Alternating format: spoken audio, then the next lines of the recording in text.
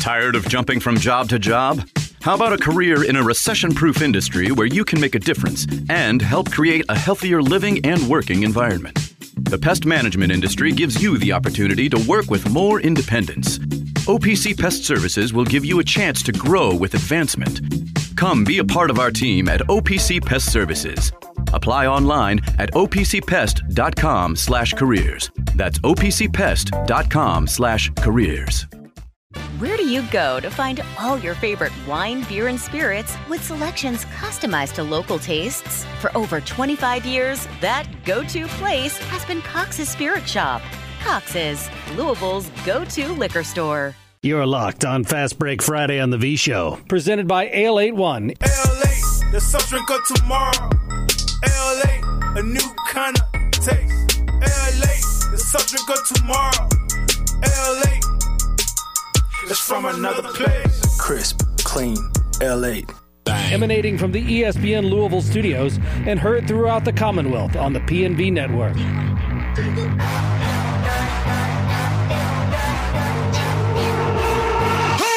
Trying to start a fight. All right, welcome to Fast Break Friday, presented by Ale 8, Kentucky's original ginger soft drink since 1926. The big-headed producer is out today, but Tobias is on the board, and glad to have him with us today. So we appreciate that's that. a new one. Well, I cheated. I have an entire website of names that start with T. So, yeah, so we can work that in later on. You can pick one if you'd like. The nickname from what? And any name that starts with T. His real name we don't want to mention because then they know I know it. So I just call him any other name that starts with T. Tobias. About Theodore. Theodore is one of my favorites. That's one of my go-tos. And they have to be boys' names. No disrespect. We're not going to call you Tallulah. Although, maybe I will. Paul Rogers here. Thanks for being with us. Fast Break Friday. We got a day where Caitlin Clark set the all-time women's scoring record. I do want to talk about that a little bit. She needed 8 points, and did she score their first 8 points? I don't know. I just know she scored 40-something. She got them. And the one that broke the record was from like she came across midcourt and said, let's get this over with. That was unbelievable. She is a remarkable player. But it does put into focus. She's now going after Pete Maravich's all-time scoring record. And it does give you an idea, though, about how ridiculously good he was because he did it in 3 varsity years. With no three-point No shot. three-point line and averaged 44 points a game. I mean, helps when your dad's the coach, but he was that good. It's remarkable. But there's that. Klay Thompson got dropped to the bench and then scored 35 points for the Warriors, so maybe they're not done yet. And with all of that, I want to talk about a Division II women's game. Did you see this? No. At Francis Marion, where my friend was the men's coach for many years, a woman named Lauren Taylor set the new NCAA record for all divisions. She got 44 rebounds. Thanks to my teammates for missing all those shots. And you know what? I see some of these games and I roll my eyes because I see record-setting games where the team won, 110-26, and I think, well, big deal. All you did is you humiliated that other team. It was this was not a terrible mismatch. It was 85-62. So it was relatively competitive. She's 5'11". She got 30 defensive rebounds, 14 offensive rebounds. And that is now an all-time record in the NCAA. The Division II record used to be 36. The NCAA record of all divisions was 40 with Delta State in Division I back in 1983. And she got 44. And I tip my hat to, I don't care who you're playing, because that's somebody who's not taking. You got to be almost frenzied to get. I mean, it's like every rebound of the game. Dennis Rodman on steroids. That's pretty impressive. Charlie Tyree on steroids. Yeah, that's right, Charlie Tyree. God bless. So first time for us to get on the air together after the doubleheader they played in Boston, where they won the first game handily, and then came back in the nightcap, and unfortunately got. Did I say this on the air or just to you? I know I said it out loud to somebody at halftime.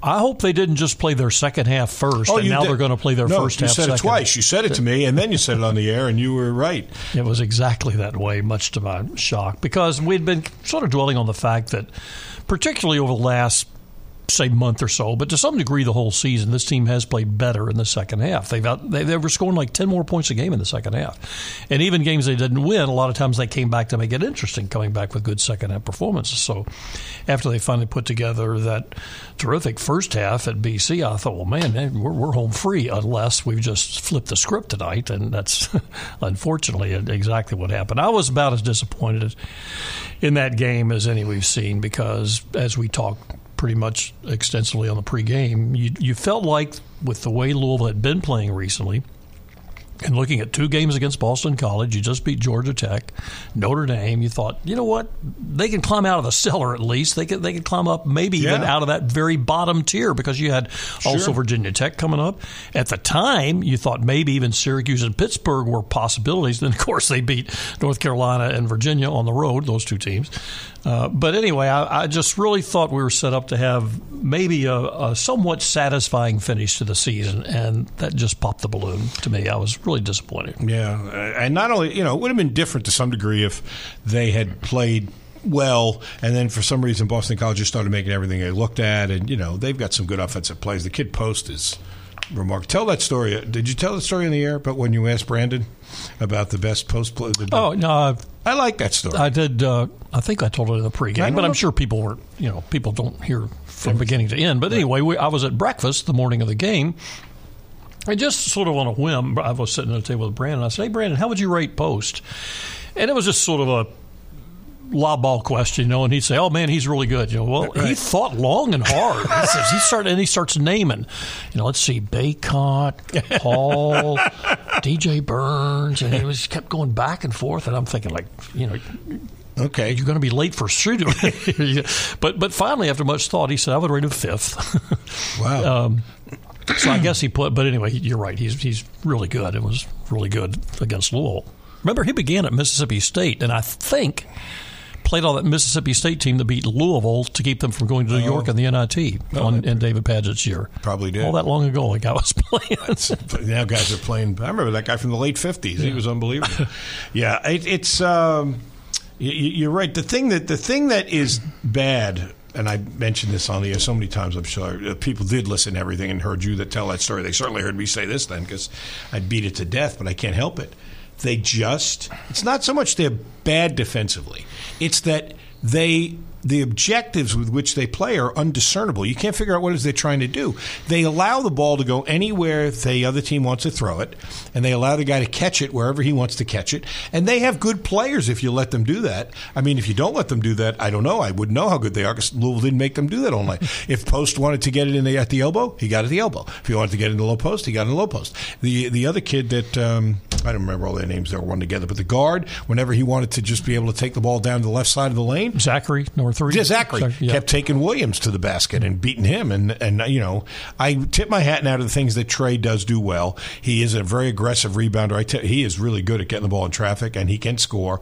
But his defensive decisions are head-scratchingly bad, and teams are scouting, and they know that. And so you got to make it harder for the other guys to make them turn their back. Rick used to keep deflections. I'm beginning to think that would be as useful a stat to chart as anything. How often do you get the offensive team to turn their back? If you can get them to turn their back, coaches always use that term, we got them on their heels. Well, that literally is putting them on their heels. Now they have to play, even if a guy's open, they may not see him. They may not be able to get the ball to him. But they play like throwing darts. Throw it to this guy, he throws it to that guy.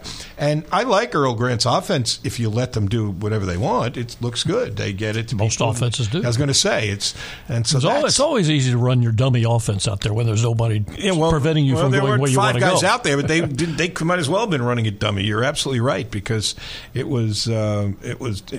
did very little to deter them, and that's going to be the problem. Their offense is not like Alabama. I'm getting ready. I have the Alabama A&M game tomorrow, so I'm doing the prep work for it. Alabama's offense is, give you an idea how good it is, it's one of the top 10 or 12, I can't remember the number, offenses inefficiencies since Ken Palm started keeping that statistic in 1999. So wow. Think about that. That's what is that? 10, 20, 24, 25 years times 300 teams. That's a lot of offenses, and they are one of the 10 most efficient. They don't guard very well. They're only 75th. But my point is, I don't think Louisville's offense is going to take its place among the greatest of all time, but it's respectable now. It's competitive right now, but their defense is so poor. I don't know how. You just got to hope the other team's missing that way, and that's a terrible way to play, I think, anyway. When you just sit. Hope they miss it. Yeah, hope they miss. And then they are rebounding, but, you got to play a little bit better defense than that. What Pitt just got off beating Duke? No, Pitt won at Virginia that same night that Louisville lost to BC. They've also beaten Duke at Duke, I think, if I'm not mistaken. I'm sorry, they did. But that was a couple of weeks ago. Yeah, so they beat their Duke. First win at Duke in a long time. So Pitt has won at Duke and at Virginia. Right. And at Louisville. True. Wow. And then, Louisville has another game with Syracuse, who I'd kind of looked at as a vulnerable team, and they have been a little up and down, but they did knock off North Carolina at home the other night. So, well, that's at home, though. Fortunately, we don't have to go there again because it seems like the ends of games officials lose their minds. So, how ironic is it that Jeff Walz gets fined $20,000? Okay.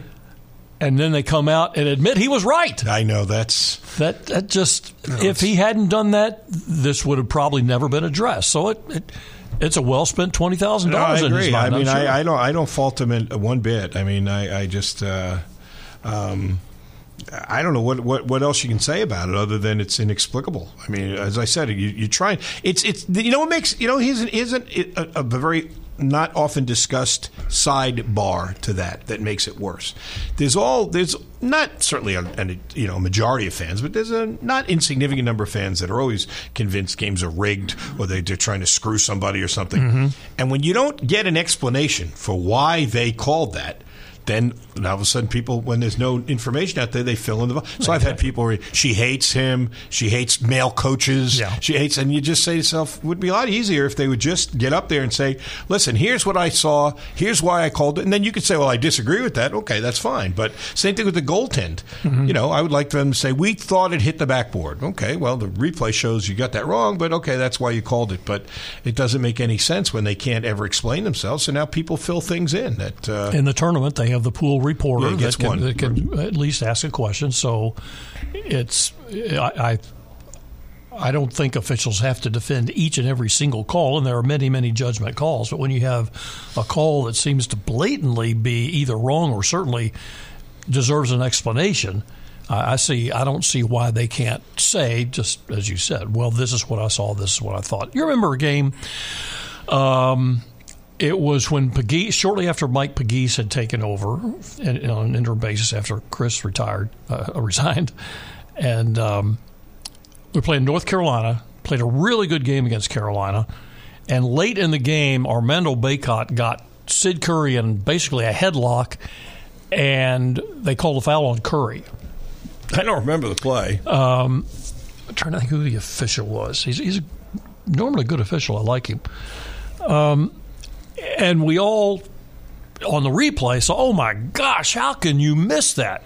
But I think he missed it. I think there was – I'm trying to remember all the circumstances around it. I think there was maybe a little bump or something beforehand, and he might have seen that and then just didn't see that. The other thing. And if you can simply say, I'm sorry, I didn't see it. Right. Then at least you got an explanation. Because, frankly, it was one of those things that you didn't really know what had happened until you saw the replay.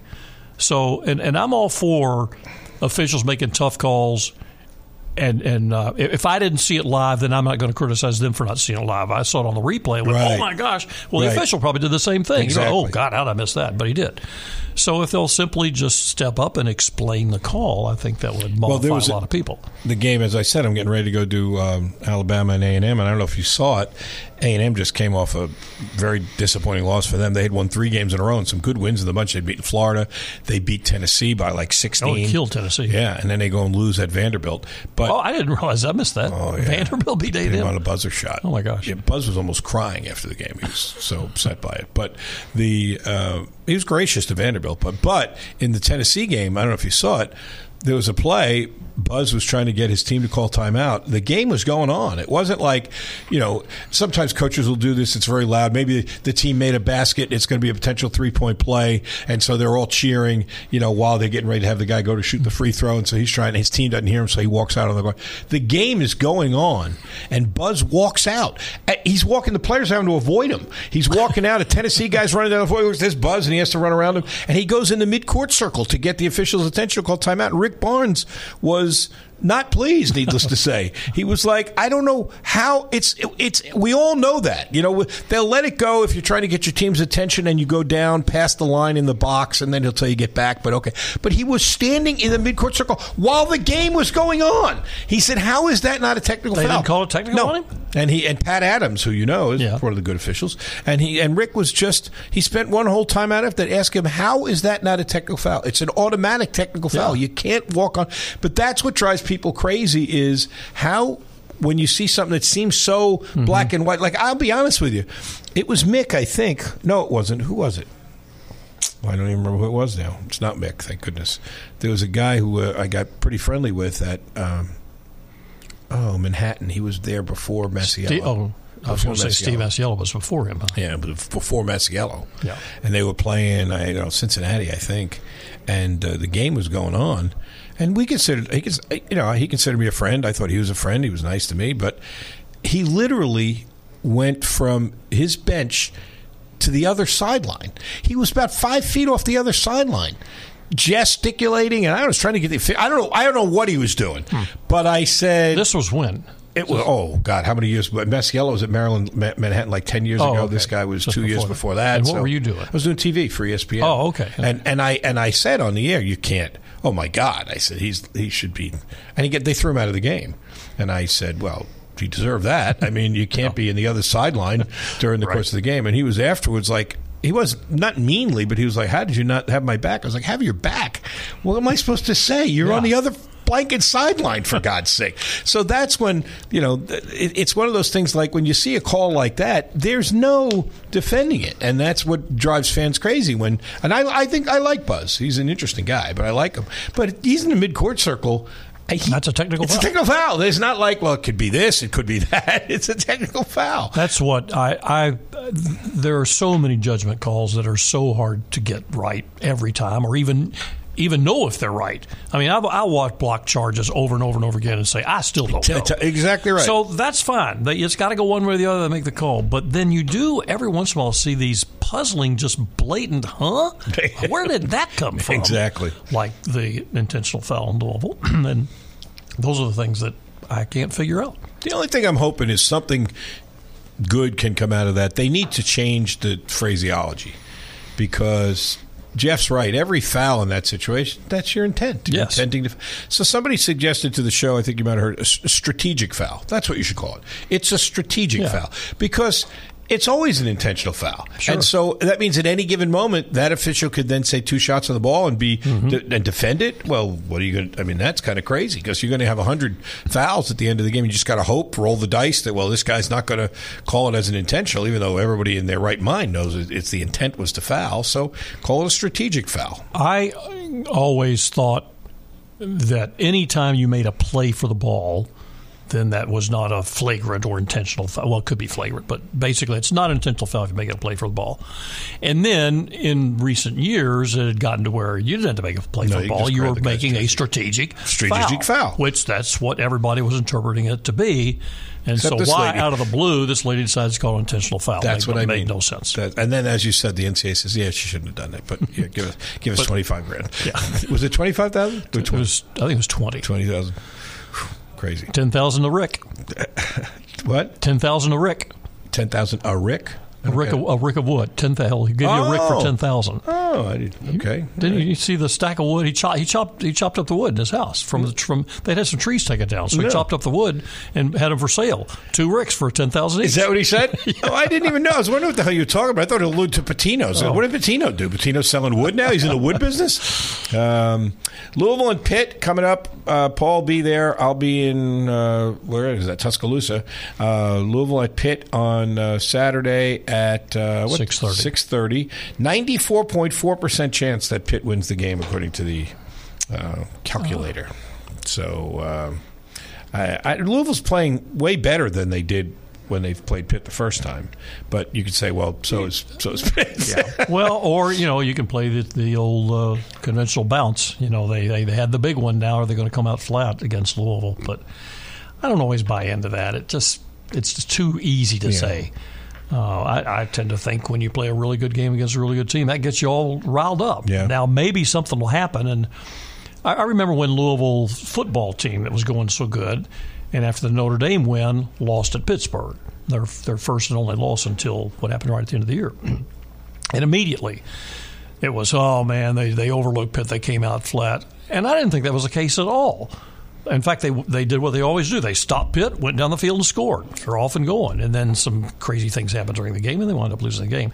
I didn't think personally it had anything to do with they were coming off a win over Notre Dame. It's just that's the way it happened. So, well, I'll tell you one thing I want to address that I'll let you or ask you to respond to as well, and that is the I feel bad because people, you're lecturing us again. But no, this one I'll plead guilty to. I'm lecturing a little.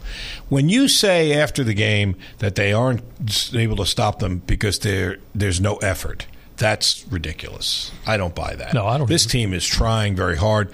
They don't know what to do defensively, and they're not good individual defenders, and frankly they do not play cohesively as a team defense, and so therefore they get lit up like a Christmas tree.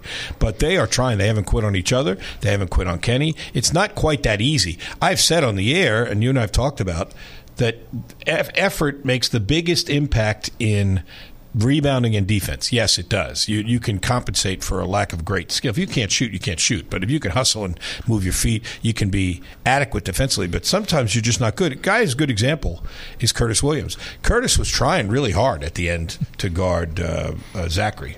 I watched him. He was down in stance, had his hands out, has feet moving, and the guy was going right by him. I mean, he's just not good yet. He's a freshman. He's not experienced yet. A lot of these guys have played AAU ball where they weren't asked to defend very much. Their role was to score 35 points and not get in foul trouble. And so they've got to get better, but it's not for lack of effort. I'm amazed how cavalierly everyone says that. Sometimes it is, but often it's not. It's just that they're not. I mean, I could go and really try very hard to lead Louisville's biology department, but I would suck at it. I mean, I don't know anything about biology. So it's the same thing, I think. And that would be interpreted as a poor effort. Yes. He's not even trying. He doesn't know, he doesn't know photosynthesis. That carries over a lot of ways. I frequently, in watching golf, PGA golf, a guy will just make a really bad putt, and they'll say, well, that was a lousy effort. Well, no, he wasn't not trying. Yes, he might have misread it or he might have mishit it, but it wasn't a bad effort. Was Tiger Shank yesterday a bad effort? No, he wasn't trying. At that point, he wasn't trying. I mean, and I agree. That's just craziness. We throw things. Like, I hate that discussion about, well, they just wanted it more. Okay, philosophically, suppose you wanted it as much as you could, and he wanted it as much as he could. Doesn't one of you have to lose? I mean, it's a zero-sum game. Do they just play to infinity? Nope, we never had a winner because they both really wanted it. I mean, it's just we say stupid crap all the time. Well, I frankly, we just wanted it more, and the other one is we just came out flat. I think sometimes players say that because they're not sure what else to say. I agree. It's just and Buzz, to his credit, sometimes it's the other guy's movie and you're in it. And Vanderbilt, I don't know if you saw the game, they made everything they looked at. They shot like 50-some-odd% from the 3-point line, but. By the way, that is, I'm sorry, the coolest place to watch with the teams at the end. Because that's the beauty. And now as we talked about this, you and I, one of the shows on it last week or the week before, as the buildings get more corporate, they all look alike, and they're all, they're kind of the idiosyncrasies that make up the old baseball stadiums or the old basketball arenas are kind of wiped out. Well, at Vanderbilt, at last count, I haven't been there in several years. They had 7 scoreboards because they needed that many for everybody to be able to see a scoreboard. I didn't know There's so many nooks and crannies in that building. And you're right, the benches in the end zone. Both of them at the end zone. I'll date myself. When I played high school basketball, our benches were in the end zone. They were? Yep. Where, at your school? At Eastern. At Eastern? They were. Let me think. I think they might have moved to the sideline my at some point, but I do remember being in the played one game with them at the end when I was in college. Hampton Sydney, Division III school in the western part of the state. They have a new building now, but they had an old gym, and it was disconcerting. To be honest with you, the benches. First of all, they're very close because there's not much room on the end line. They're right next to each other. Oh, they were in the same end zone. Yeah. Oh, we had them in opposite. No, this was. I think. I don't know about that. Maybe we were. We know what we were. We were, and the benches, I think, would have had to be in the same end zone because there were bleachers at the other end zone. That's what I'm saying. Huh. Yeah. Wild times. We'll take a break. Keith Farmer will join us. We'll talk about the Cats and what's going on with them, and we'll continue here on Fast Break Friday. Paul. Oh, I forgot my book. I don't know how we did last time. I have us, and I'm prone to be wrong, but I had us both with 4 wins. Okay. Wow, nice week. 4-6. Yeah. Well, no, because I'm counting total because we each had 3 for. I'm not sure if they were on the record. The Super Bowl bets we made. Yeah. Because we picked. That's right. What we picked. I'm sorry. We picked 3 games, 3 Super Bowl bets, and then as a bonus, we just picked a Super Bowl winner. Fun. Yes. And I actually did count that, and that's. And no, because I lost. Well, let's don't because you won and I lost. All right. Well, we said that was a bonus bet. In that case, 4-3. I won 4 and you won 3. Oh, you won by 1. Oh, I won the bonus bet because I had the Chiefs. So now you want to count it, don't you? No, that's fair. That's fair. No, I'm like that. I'm technical foul. I'm going to get on screen. So I'll total it up. Remind me when I get home. I'll put it in the book. Keith Farmer joins us next. Thanks for being with us. ESPN 680 1057. Thanks for listening in Lexington. Presented by Ale 8, Kentucky's original ginger soft drink since 1926. Taking care of your family isn't always easy, so we make sure getting care when you need it is. With Baptist Health Urgent and Virtual Care, we bring you more options and greater convenience, too. With video visits available 24/7 and online check-in through MyChart for in-person visits. To check in online or to set up a video visit, go to baptisthealth.com/careanywhere. When it's time to replace your heating and air system, we know people want options. That's why you'll always get a free second opinion with BJ Heating and Cooling. Plus, for a limited time, get 0% financing for 60 months on a new Bryant system. Call the experts you can trust at BJ Heating and Cooling. Welcome back to Fast Break Friday, presented by Ale 81.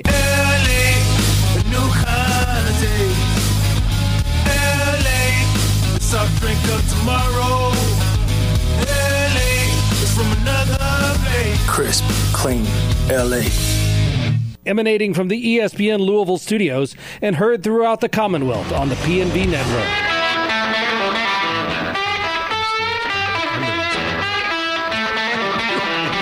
Boy, what you do? So you just did a little job.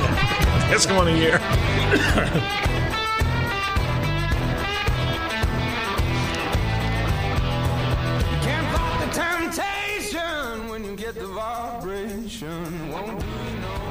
We're on.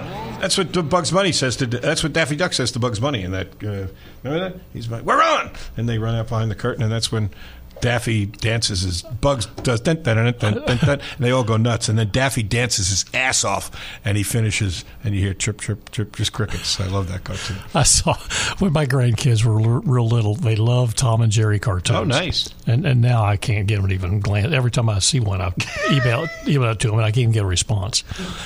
But my latest thing that I texted them both was there was a picture one day. I love these animal pictures and things that come up on Twitter. And it was a cat lying down with his arms pretty much around a mouse. And the caption was, Tom and Jerry relaxing after a hard day of acting. I like that. Let's welcome our friend in Big Game for the Cats this week, and a tough task, I would think you would say, as they take on Bruce Pearl and the Auburn Tigers. And we'll talk to Keith about that right now. All right. I mean, safe to say it's a big game, right? Certainly you got to look at it that way, don't you? I mean, they're kind of all big right now because there's grumbling again. Where are we on the meter? On the grumble meter. Yeah, but I forgot we gave it a term. Was it 1 to 5 or was it 1 to 10? No, 1 to 5. It was 1 to 5, and 1 is they want to go to his house and help him pack boxes. 5 is they want to have a parade for him. No, I think I can't remember what I gave you last time. I wanted to say it was a 3. Yeah, I think you did. A 4. Yeah. I think it's about the same right now. Okay. I think there was some optimism, especially last game with The defense maybe taking a turn, granted it was Ole Miss, not a very tall team as Kentucky is, but still nonetheless, a little bit of optimism there. Well, you got a game where they are the better offensive team, at least by points per game, but they are not nearly as good defensively. Auburn's pretty good defensively. They only give up 66 points a game, and Kentucky's been trying to outscore people, basically. That's really what the answer has been, and Auburn will still play some defense and hold people down. Let me see. Their last games, they've given up 61, 65. They did give up 81 to Alabama, who's one of the best offensive teams in the country, 77 at Ole Miss, and 54 at Vanderbilt. So, what are you looking at in that matchup of which is more significant, Kentucky's explosive offense or Auburn's much stingier defense? I think, oh boy, that's a good question. That's kind of a tough one. Yeah. It is. It really is. I think Kentucky offensively has not had too many problems. They've had a couple of games where nobody's shown up, but I think more so it's going to be their defense. Predicating everything. I mean, the reason I say they took a turn against Ole Miss is because they didn't rush out and try to make the offense happen. They didn't just, take off running for offense before securing the ball on defense. And so I think in that sense, they let their defense predicate what happened on offense, which is how they have to play. I mean, you can't just have four guys running down the court and waiting on one guy to get the rebound, right? So you've got to make the stop. They have a thing called kills, and that is 3 straight trips making a stop. And they did that several times. I know, looking up at the stat broadcast, I noticed several times where, Ole Miss is on a 3-minute and 30-second drought. Ole Miss hasn't scored in 4 minutes. Right. That kind of thing. Right. That happened several times. Right. Those kills, that kill stat was a big Chris Mack benchmark. Yeah. So I'm familiar with it. But I saw one of the players in the postgame made a comment we had, and I forget the number, but I'm not sure he had it right. It was a ridiculously high number of kills in the first half. Like it was double digits. Wow. And I'm not sure you can have that many positions. Usually if you get 7 Chris a game, was 7 in a game. You have a good chance. And this was like 10 in the first half, and it just almost didn't add up. It seemed like there's that many possessions. Yeah. But the point is, as you said, it's you make defensive stops, which Kentucky had not been doing. I mean, Ole Miss shot, 30-something percent, 35 or so from the field? I don't have the box score in front of me. Exactly. Yeah. I mean, you just, again, you can't just take off and not have made the stop on the defensive end. And so that's where, obviously, their concentration has had to be in those last few games, but I think now they're realizing, hey, until we box people out or let Ugo block another shot and we have the ball, we can't take off running the other way.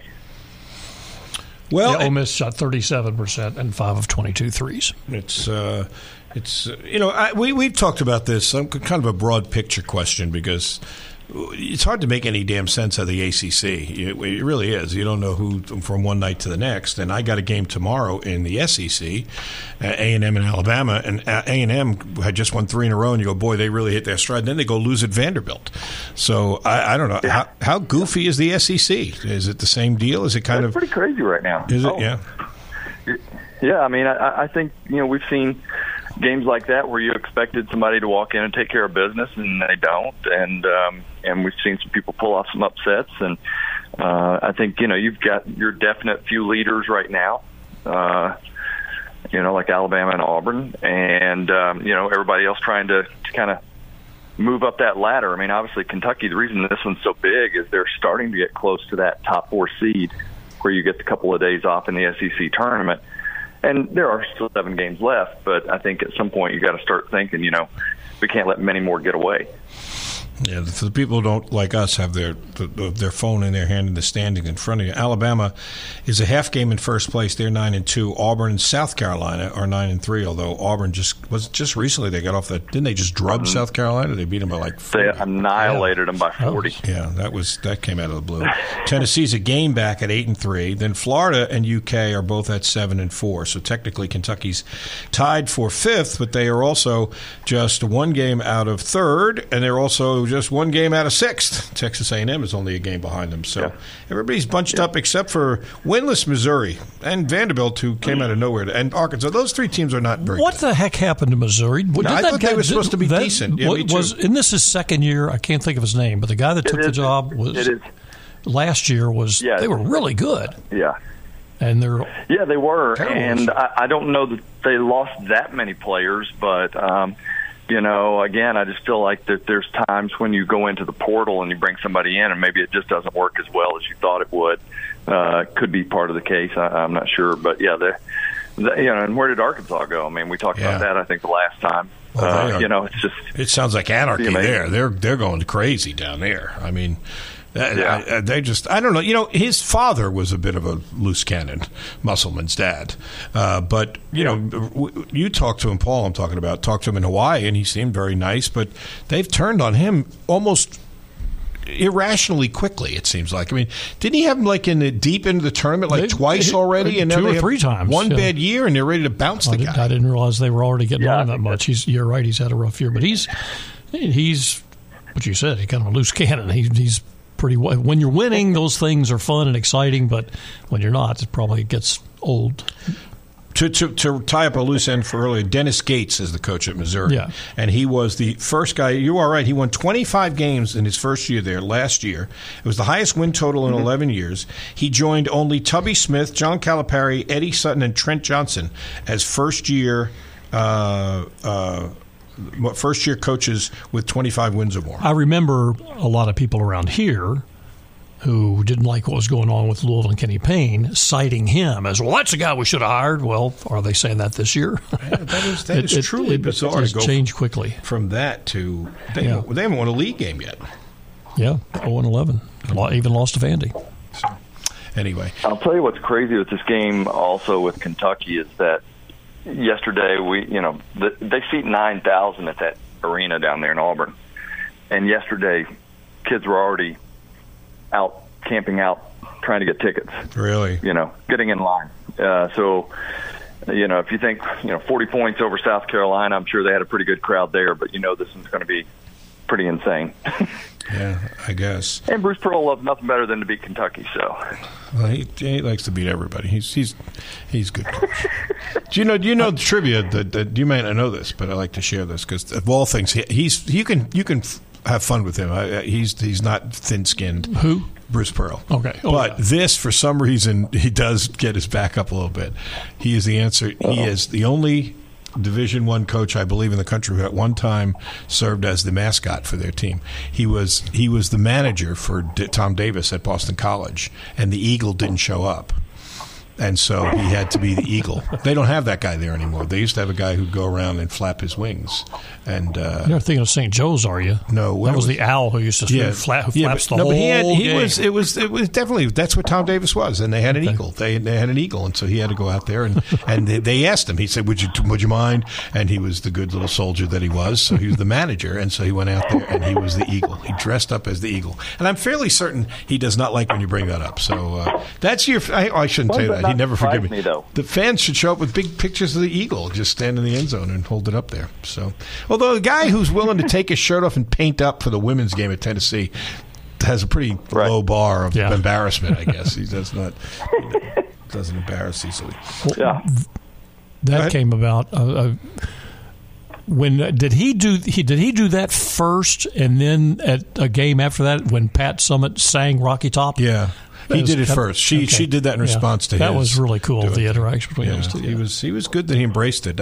He gets it. He knows how to win the people's over, and hopefully he'll do that in the next coach here at Louisville whenever it is that Kenny decides to leave. I'm kidding, just kidding. All right, so you making a prediction here? Because I got to be honest, I'm going to piss the Cat fans off. But I don't think they're going to get it done. I think Auburn hasn't been beaten at home yet, and I think they're going to be fired up for this one because, you can get mad at Cal and roll your eyes, but he's right. Everybody gets up for Kentucky, and you don't go win in a place where they haven't lost all year unless you kind of catch them on a down night, I think, and they're not going to be down. They're going to be sky high. That's my take on this. What do you think? No, I do think I would give the edge to Auburn. I just think it's going to be a difficult place to play. Good news is Kentucky's full strength, at least they were, and I haven't heard anything the latest as far as Trey Mitchell goes. But, being at full strength helped also against Ole Miss. And we'll have to see how they, handle that pressure of, crowd on top of you, 9,000 seats and all that. But I think I kind of would give Auburn the edge as well. How much did they miss? Because he's not statistically been, dominant, but I was reading an article the other day that people didn't appreciate how disruptive it was when DJ was out. What do you think about that? Yeah, no, I think he handles the ball well, and I think he's good about, penetrating and kicking back out and that kind of thing. I think his defense is not atrocious for a freshman, as you would expect them to be. Mm-hmm. So I think they definitely missed him. And you're right. He's not been a big-time scorer in every game, but I think he's been, facilitator and a stat sheet stuffer. Yeah. Don't try and say that 5 times. That's Peter Piper picked a pack of pickled peppers there. So. Auburn, I was just looking at their scores. When they have lost, they've generally lost close, but man, when they win, that's how Bruce's teams were as long as I've known them. 101-61 over South Carolina, and South Carolina's having a hell of a year. Yeah, you're right about that. And if Kentucky could take advantage of something, maybe it's the fact that they are going to be so fired up that if you can get off to a good start and make them think a little bit, that might be the thing. Kentucky's not had a lot of great starts. Yeah. So if they can have one of those, get the crowd a little quiet and make Auburn think a little bit, maybe that's a recipe for getting a win there. Yeah. Look, I agree. I've always said basketball is not an easy game to play with the veins bursting out of your neck. Football's okay to play that way, not basketball. So maybe they are too fired up. You'll see. Never can tell. Hey, Keith, you take care of yourself. We'll catch up with you next week. As always, it's a pleasure, and be well. Thanks so much. Thank you, guys. You have a good one. All right. Keith Farmer with us here on Fast Break Friday. We're going to play a little game here. Let's see if you know. Put Paul to the test here. Based on current winning streak, who is the hottest team in each conference? And now I'm going under the radar. Like, it's not going to be much of a stretch to know that Purdue has won their last 9 games. They're 23-2. Yeah, you don't need to know. But do you know who's red hot in the Big Ten? Rutgers. Who? Yeah. Did you say that on the air? Yep. You got it. He didn't even bat an eye. Who did you say? The Rutgers Scarlet Knights. Oh, yeah. Are rolling, man. They are on a roll. Like the guy said, this is their best run like in this century. I mean, lets you know how far down they've been. How many they've won? They're 14-10. They've won 4 in a row, all conference games, and they are playing at a very high level. They moved up from what was pretty much the bottom of the Big Ten to they're tied for 2 for 6th. So that's a pretty big surge right now. The hottest team in the ACC is, in terms of current winning streak, I think it's Pittsburgh. It was Virginia, and then Pittsburgh won at Virginia, and now Pitt's won, however many in a row. Pitt has won 4 straight and 6 Pitt of 7. has won 4 straight. How many teams in the country in Power 6 conferences are on 4-game winning streaks? I bet nobody in the Big 12 is. Rutgers, Pitt. This is a fun little experience we're doing here. Let's go take a look in the Big 12. Anybody in the Big 12. The longest winning streak in the Big 12 is... I'm going to guess. I'm going to say... I'm inclined to say 2, but I'm going to go with 3. It is 3, and it's a surprising team there, although not that surprising. They're ranked 10th in the country, but you got Houston, you got Baylor, you got Kansas, you got BYU, you got Oklahoma. None of them. The winner of this particular poll is Iowa State, who's 14-0 at home. Yeah. The Magic, Hilton Magic, baby. Mm-hmm. Hilton Magic. They've won 3 in a row because I was thinking they had lost one. They've recently. won 3 in a row. They're tied for first place with the Houston Cougars. So that league's wild, man. I got to admit, that's in the Pac-12. Is it UCLA? Are they the hot team? Well, I think the Pac-12 is only the Washington State, Oregon State. That's the only 2 that are still the Pac-2. The Pac-2. Hang on, I'm going alphabetically. In the Big East. Who's hot in the Big East? Okay, let's see. I'm going to guess. Well, UConn. Yeah, obviously UConn. Well, UConn has won 13 in a row, but there's another team that's red hot. If you think about it, you'll go, oh, yeah, of course. But we kind of wrote them off early, and now they are rolling. Creighton? Marquette. Oh, yeah, Marquette. Marquette is 4th in the country. They've won 8 in a row. Shaka Smart getting it done, 19-5, because they were supposed to be good. They stumbled a little early. Yeah. We wrote them off. Shaka, he's no good. He stinks. He's terrible. Now he's smart again. He got smart again. So that's why he has it. That's why it's his name. Yeah. Very good. Very good. All right, we move on to the Pac-12. I think we know the answer there. I think you hit it. I think it's well, not real. No, surprisingly, you know who's also red hot. That's why this is a fun thing to do. Has Arizona gotten on? Arizona's won 5 in a row, and Mick Cronin's team has won 6 in a row. But you know who's won 6 in a row also? A true Pac-12 team, which means it's either Washington State or Oregon State. Washington State won 6 in a row. They're 19-6. I have no idea who Washington State's coach is. Washington State's coach, I don't either. It's Tony Bennett's father, Dick. From that's where he was, but yeah, that's only 40 years ago. I don't even know. Washington State coach. I hope it doesn't come up as football. It is. Nope, typical. Always football. Football always comes up first. You got to type in basketball. God almighty. Football's overtaken the world. It's like the Walmart of sports. It's Kyle Smith. Oh, of course. I don't even know who that is. I don't either. He was the head coach at Columbia in New York, and then University of San Francisco. Wow. He's at Columbia and New York for 6 years, San Francisco for 4, and now at Washington State. He's done a hell of a job, this guy. He was a Division III player. He's my guy. Played at Hamilton College, 26-1. Speaking of coaches, I'm trying to think of his name. The man who was supposed to succeed Boeheim and finally left and went to Washington. Hopkins. I'll see him next week. He's still at Washington, isn't he? Yeah. In fact, the guy I'm doing the game with, my cousins, is a former manager at Syracuse. And when he was at Syracuse, Hopkins was there as the assistant. He said he and Hopkins got very close, so he's going to do the pregame interview with him. So we'll see. Because Hopkins got tired of waiting for Boeheim to leave, went to Washington, and he was celebrating in Washington. Then I wasn't sure he was going to survive. I thought he might get bounced. Yeah, they were struggling a little bit. But how are they doing, by the way? Let's go see how they're doing. I'm on the page right now. They are... It's 14-11, 9-4. Oh, that's 9-4 at home, not 9-4. They beat Bellarmine their first game. Oh, that should keep his job. They beat Stanford and Oregon State their last 2. They're 6-8 in the league, 14-11 overall. So that is wild. So let's think where they're all going. By the way, do we know off the top of their head? Arizona going to the. Where is Arizona? They're going. Has it been decided? Arizona's leaving. Yeah, but I mean, to where? Aren't they moving? They're moving to... They're not in the Big Ten. They're not in the Big ACC. 12. Is it Big 12? Where? Because they're not staying in the... So they've got to have a place to go. The Arizona Wildcats are going to be playing in the Big 12. Gosh, I didn't realize that. What about Arizona State? Them too? Arizona State, on the other hand... Isn't it terrible? See, we don't even, partially we have an East Coast bias. We don't pay attention to what's going on out there. Arizona State is going to the... So how many teams are going to be in the Big 12 next year? None. There's only 2. Oregon State. Big 12. Oh, the Big 12, sorry. There's going to be the Big 26, I think. Yeah, I know. That's why I'm asking. Arizona State is going to also the Big 12. They're going together. Arizona and Arizona State both going to the Big 12. So that's 2 more. So how many are in there now? There's well, let's finish the big one. Let's do one topic at a time. Let's go back to the Pac-12 and see where else we know everybody else is going. All right, here's the standings. We know Arizona and Arizona State are going to the Big 12. We know UCLA and Southern Cal going to the Big 10. The Big 10. Oregon and Oregon's going to the Big 10 also, right?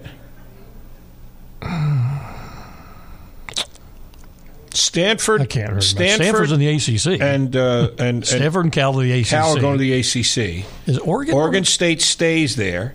USC and UCLA go to the Big 10. Utah goes to the... They go to the Big 12 also? This is embarrassing. I don't know. I really don't know. I lost track. They used to say can't tell the players without a scorecard. You can't tell the conferences without a scorecard. Can't tell the conferences without an iPhone. That's true. Utah, new conference. They are going to the Big 12. So let's go see. Let's do it simple. Who's going to the Big 12 in next year? Big 12 in 24-25. Because this will answer your original question. How many? In 2024-25. Here we go. And it says Big 12 grows to the Big 16. They got Arizona, Arizona State. Well, here's the whole conference, including the ones that are already in. Arizona, Arizona State, Baylor, BYU, Central Florida, Cincinnati, Colorado, Houston, Iowa State, Kansas, Kansas State, Oklahoma State, TCU, Texas Tech, Utah, West Virginia. There you go. So the new teams in there are... West Virginia's still sticking out like a sore thumb over there. Well, are they really sticking out like a sore thumb? Well, I guess geographically. Yeah, well, the whole thing is... But they said they were going to try and go coast to coast, and they are. So that's what you got. That's your league for next year. So, wow. And I think I read this the other day that the Pac-2, such as they are going to play in the Mountain West in football and the West Coast Conference and everything else. I think. See, the Big West, that's the West Coast Conference. I can never remember those. The Big West Coast, the Mountain West. Is there still a Mountain West? Yeah, oh yeah. The Mountain West, the Big West. There's a Big West. And then there's the Is West there still Coast a Pacific Coast Conference? No, that's what they were. That was the Good Lord. No, not the Pac-12. There was a Pacific Coast Conference, I think. I think that was the Pac-12. I'm almost sure. I'm almost sure it was. I think you're making crap up. It was the Pac-8 at one time, but I think Pacific. Well, you're just. I'm sorry, this is so perfect. Here's what comes up: Pacific Coast Conference. The Pacific Coast Conference was a college conference in the United States which existed from 1915 to 1959. You only missed 65 years. My question wasn't there? There was. No, I think my question was, isn't there? So yeah. There was. Yeah, it evolved into the Pac-8, and then the Pac-10, the Pac-12, and then obsolescence. That's what it's backed into. All right, Tobias, we can go to break here, and then we'll do another hour here in Louisville. Those of you in Lexington, thanks for being with us. We will get a short time out. Did we ever say goodbye to Keith? Yeah, I said thank you. We'll talk to you next week. Okay. Yeah, try and listen. So you're right in. Nobody on the show actually listens to it. I got the seating chart. Looks like we have the roomy plane. We do? Yeah. Oh. Well, you're not going. What do you care? Oh, damn it! I'm not going with you to Duke, but I got to tell them I'm coming back from Duke 2 weeks from now. I got to let them know I'm meeting you there. Because for the people who don't know, I mean, it's certainly nobody's lamenting. We either get they're big jets, and we either get the ones with 3 seats on each side, and you get a whole row more often than not, which is nice. But the leg room is tiny, and then they have these planes which not only have just 2 seats on each side. It's the same plane. It's just same size plane. It's just different way fewer seats. Yes. And you can go all the way back. I could fly to Europe in this thing. And don't get me started on the bathroom. Spectacular bathroom. I was encouraging people to go on the plane. It was such a nice bathroom. Oh, it's the best airplane bathroom I've ever seen. They have did you know they have a whole kitchen in the back?